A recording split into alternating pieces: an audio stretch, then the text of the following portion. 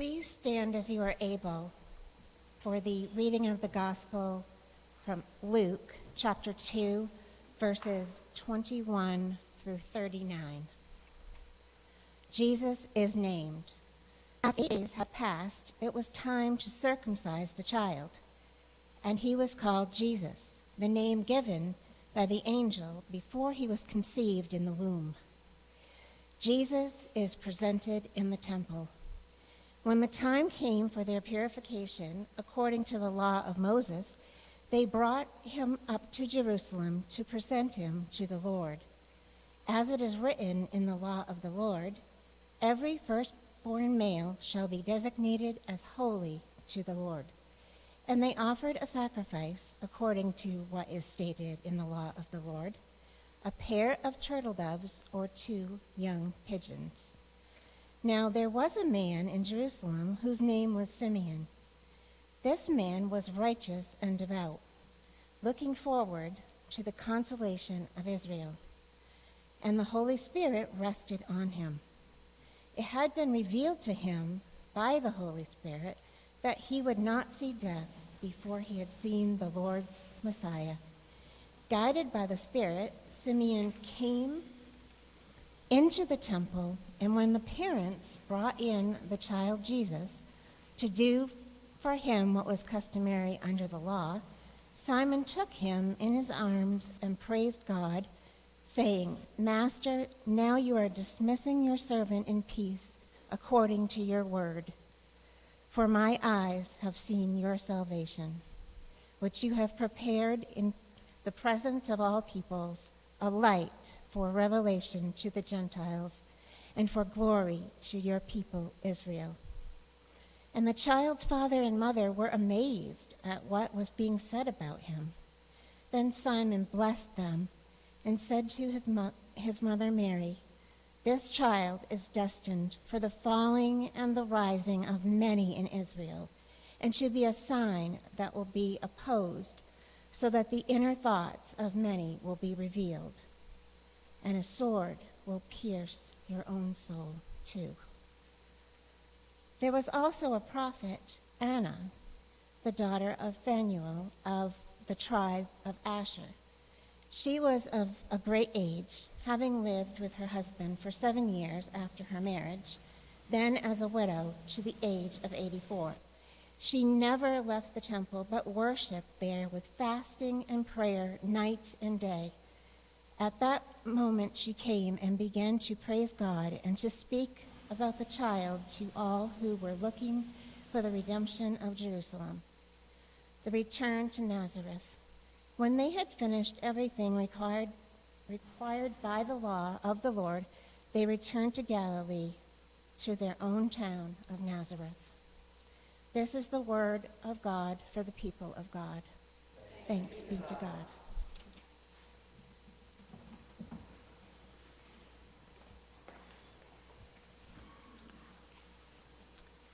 As we close out Black History Month,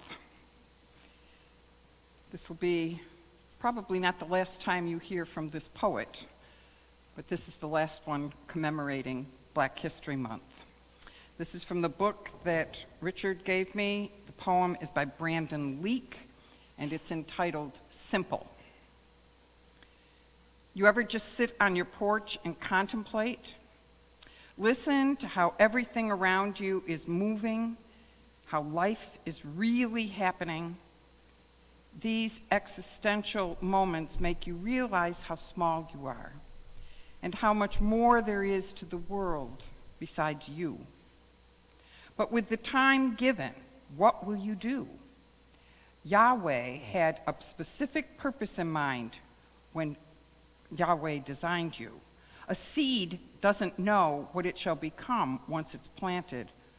All it knows is circumstances in which it exists, and that in order to survive, it must never remain static. It must do what it was created to do and grow. So for the rest of Lent, I'm going to be using this book by Adam Hamilton, which will find a new place in my bookcase on the shelf that holds Adam Hamilton books. So it's kind of important. But he uses a phrase repeatedly throughout the book from Hebrew that's Am ha'arez. Am ha'arez. And the first time I read that was in the book of fiction that our book club read, the Book of Longings. And it means people of the land, which he interprets to mean the lowly. So today, we're going to talk about the lowly, the people that we don't see because we don't want to, the people on the fringes. Now, a lot of times we think of these as in categories like the homeless, the incarcerated. We think about it as people who are in a certain box and we can sort of leave them there. But the truth of the matter is that there are a lot of people we don't see, or that we see only in our peripheral vision. I would say some of those people are the elderly and the very young. I had somebody ask me once, why do you think little kids shout as much as they do? Why are they noisy? And the real reason is that that's how they are heard. They learn very young, if they don't make noise, people won't pay attention to them. It's kind of a sad commentary. And when I think about my own experience in school, we were all little good children who sat at our desks with our hands folded and were afraid to open our mouths unless we raised our hand and were called upon. I remember my mother getting very, very angry when I was late coming home from school. I was able to walk to school, and it wasn't uphill, even with snow, and I was never barefoot. But I was late coming home, and she said, "Why are you so late?" And I said, "Well, I went to Mrs. Trice's house." Mrs. Trice was my teacher. She was probably about 22. And my mother says, "What'd you go to her house for?" And I said, "Donna Watson and I did her dishes." 2nd grade. My mother was furious. She said, "Why would you go with Donna to Mrs. Trice's house and do her dishes?" And I said, "It was a treat that we got for being good."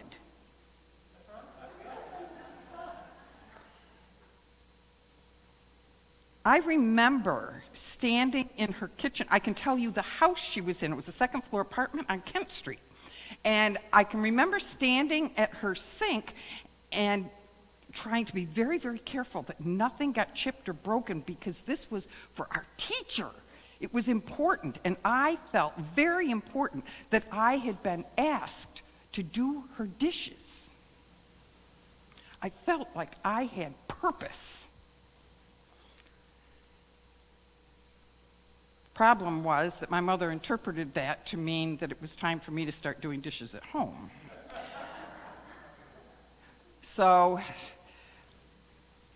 being seen is not always a positive thing, but it's better than being ignored. I had the privilege of visiting a member of this church this week. Many of you might remember her, Marge Mitchell. Went to see Marge. She's recently gone on hospice.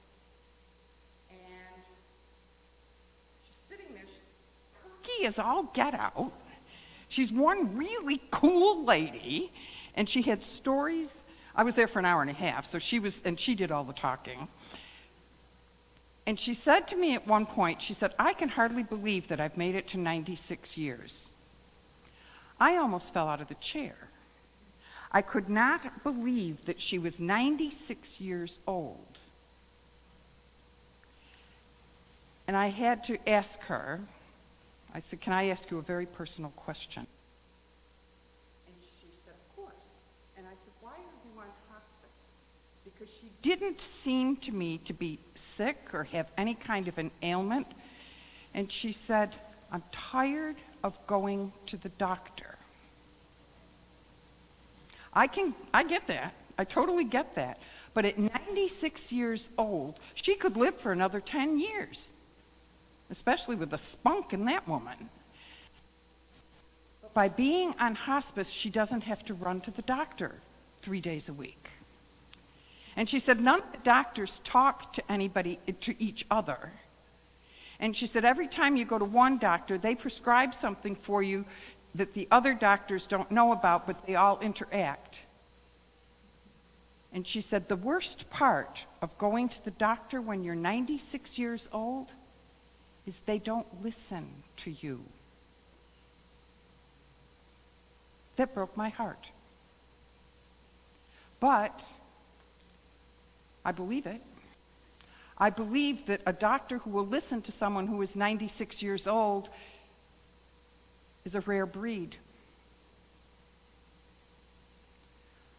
But these are the people that we need to see. These are the people we need to attend to. When we read this scripture out of Luke, which some people might think is a little bit weird to be reading during Lent because this is early on when Jesus is still a baby, but it points out the older people who were at the temple, who were the people that you went to see. Simeon, who held Jesus as an infant and says, "Hey, I can die now. I have seen the Lord." And Anna, a widow, 84, who had been in the temple for years and years and years, also holds the baby and sees something special. The juxtaposition of the very old and the teeny baby that's really cool. I love that. But we forget that we're in those positions now. We can't say, "I'm too old to do that," or "I'm too old to try." Now, there are physical limitations. I get it. Earlier this week, I was here. There was a banner up here. I said to Joan, "It's got to go." We both stood there and looked at it and said, "Neither one of us is going up on a ladder," and yet it's gone. So it's important to recognize your limits. But age does not consign you to a place off to the side. Many times, it's the people with experience that we need to listen to. And many times, it's the younger people who have a different vision that we need to listen to. I'm constantly amazed at how people look at Sunday school and think that the way they learned about Jesus is the way that kids today are going to learn about Jesus. It's not the same. Our kids today aren't going to sit with their hands folded at the table. I grew up on flannel boards. Anybody remember flannel boards? I think if we took a flannel board out right now and put it in front of the kids, they'd laugh at us. What is this? It just won't work anymore.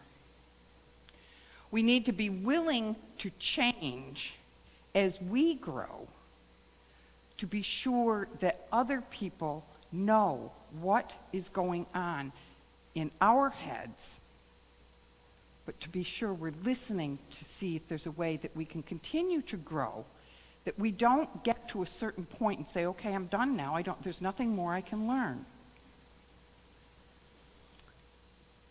A long time ago, somebody told me, and I can't remember who it was, that you need to learn something new every single day. I like it when it happens at 9 o'clock in the morning, because then you're done. Except that rarely happens. We need to be ready to change. Change is part of life. I think you've probably caught on that I love Richard Rohr. And in one of the books that I'm reading now, The Naked Now, there's a quote that says, "Change is the road to perfection, and the person that changes the most reaches it first." I can't remember who that was from, but truly, if change is what gets us there, there's a lot of us that are going to be stuck because we're so resistant to change. The church of today is not going to be the church of 20, 30, 50 years ago. The church of tomorrow isn't going to look like the church of today. But if we have a message, if we have something to share that's important, we need to be willing to change to get that message out there.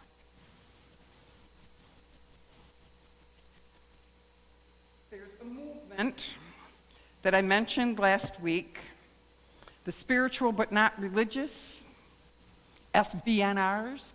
I happen to like the SBNR, it just sort of rolls off your tongue. But they aren't anything new.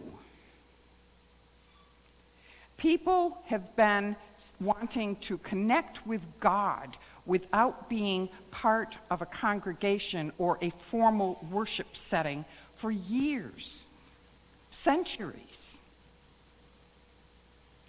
There's nothing wrong with wanting to seek God outside of a construct that you may not fit in. And how many people do we invite to join us? Now, I know you've heard it before. I've said it a lot. We're not invitational. I keep saying it. I'll keep hammering at that. You've got a few more weeks that I can keep poking you with that one. But if you don't invite people, do you really think they're going to come? Do you really think people are going to flock to the church just because it's here? We need to invite people to come and then convince them that this is a place they would like to stay. That this is a place where they can meet people of God and help them to grow in their own understanding of God. But if we stay passive and are not willing to do the work involved, you won't be here for the future. The church is definitely in jeopardy. I don't know how many of you followed the revival that took place in Kentucky. Anybody follow that besides me? Asbury University, which also has a seminary, highly conservative in Wilmore, Kentucky, had a worship service in their chapel that lasted well over 10 days and spawned several other services that they called a revival. People did not show up just because they were curious. People were invited to show up. I'm not a big fan of the theology of Asbury, but they had thousands of people show up to hear the Word of God, not because they just opened the door, but because they invited people. And there were some clips online that showed the church packed with people with their arms up in the air, singing and praying, and that was very moving, even without theology that lines up with mine. And I'd be willing to bet that not everybody had the same identical theology within that gathering. There was something amazing about having all those people together, worshiping together. spontaneously by invitation. This one told that one, that told that one, that told that one, that everybody came together. What would happen if? Think about that.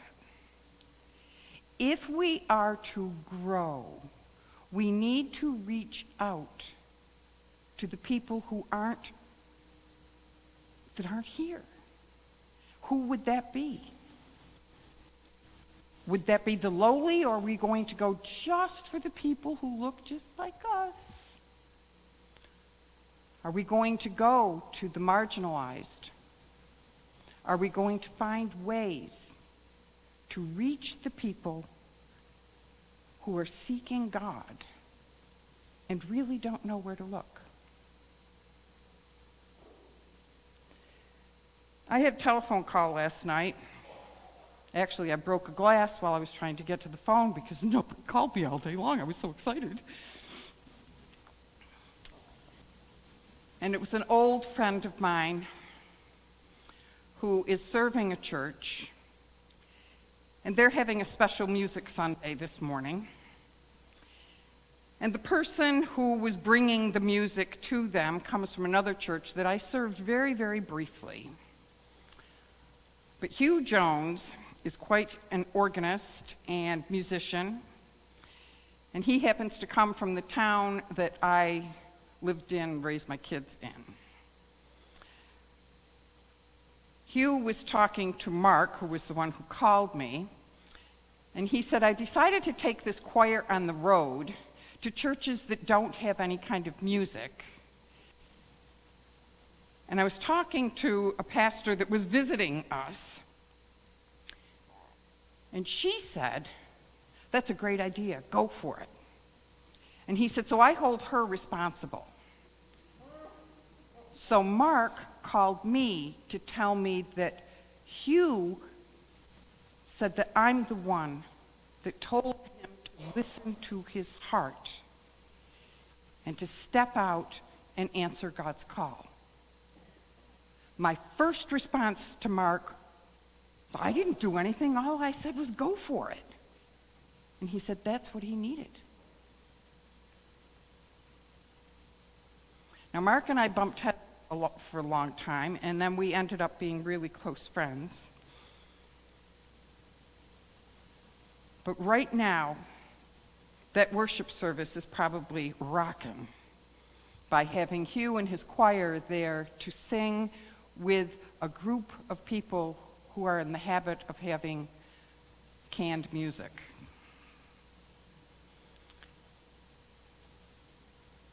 I didn't know I was making that kind of an impression on Hugh. I didn't know that saying, go for it, was going to be interpreted as a message from God. I had no idea the impact that that simple thing was to Hugh and to his now music ministry. So speak up, because you never know when God is going to be using you in a very unorthodox way. It doesn't always come out of a moving sermon or out of something that is really important. A simple go for it started a whole ministry for Hugh. I'm not taking any credit for that. All the credit goes to God. But I'm grateful that God not only gave me words, but gave Hugh ears to hear. My prayer for you is that you as well are be willing to speak up and to hear what's being said. Amen.